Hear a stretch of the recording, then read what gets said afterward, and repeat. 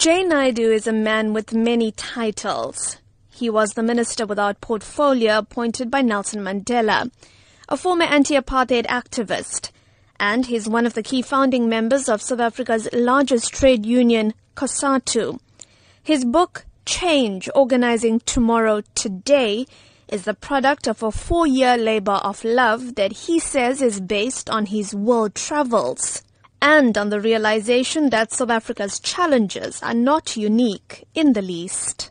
And so that's about unemployment, growing inequality, the technological revolution that has changed the very nature of work, fewer and fewer people having more and more wealth, the growing inequality, the fact that 62 people in the world today control more wealth than 3.5 billion people, or that 3 people in South Africa control more wealth than half our population. And these issues we need to confront and find solutions together by being open, by listening to each other. Naidoo speaks passionately about what he calls the growing discontent among young people, saying that unemployment and poverty are reasons enough for anger.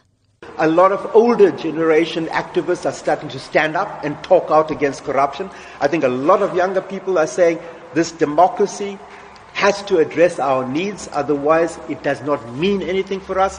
So while we have made progress and we can never want to go back to apartheid, I think young people today and many people in our country have legitimate grievances.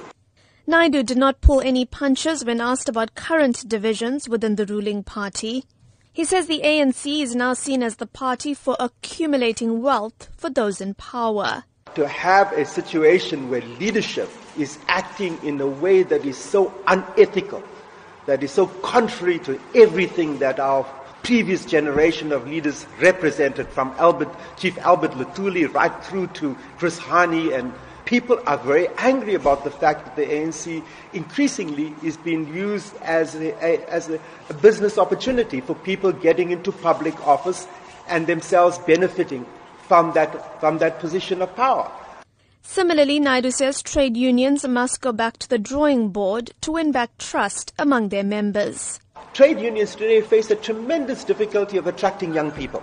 And so one of the things that trade unions have to do, like the ANC has to do, is go back to basics. It's about addressing the needs of your members, of going to those factories, solving the legitimate grievances that people have on the factory floor today, about things that we thought we had solved: unfair dismissals, low wages, bad working conditions. In response to Naidoo's comments, ANC spokesperson in KwaZulu-Natal, Mdumiseni Ntuli, says Naidoo is exaggerating the party's challenges. For the SABC, I'm Minoshni Pillay in Durban.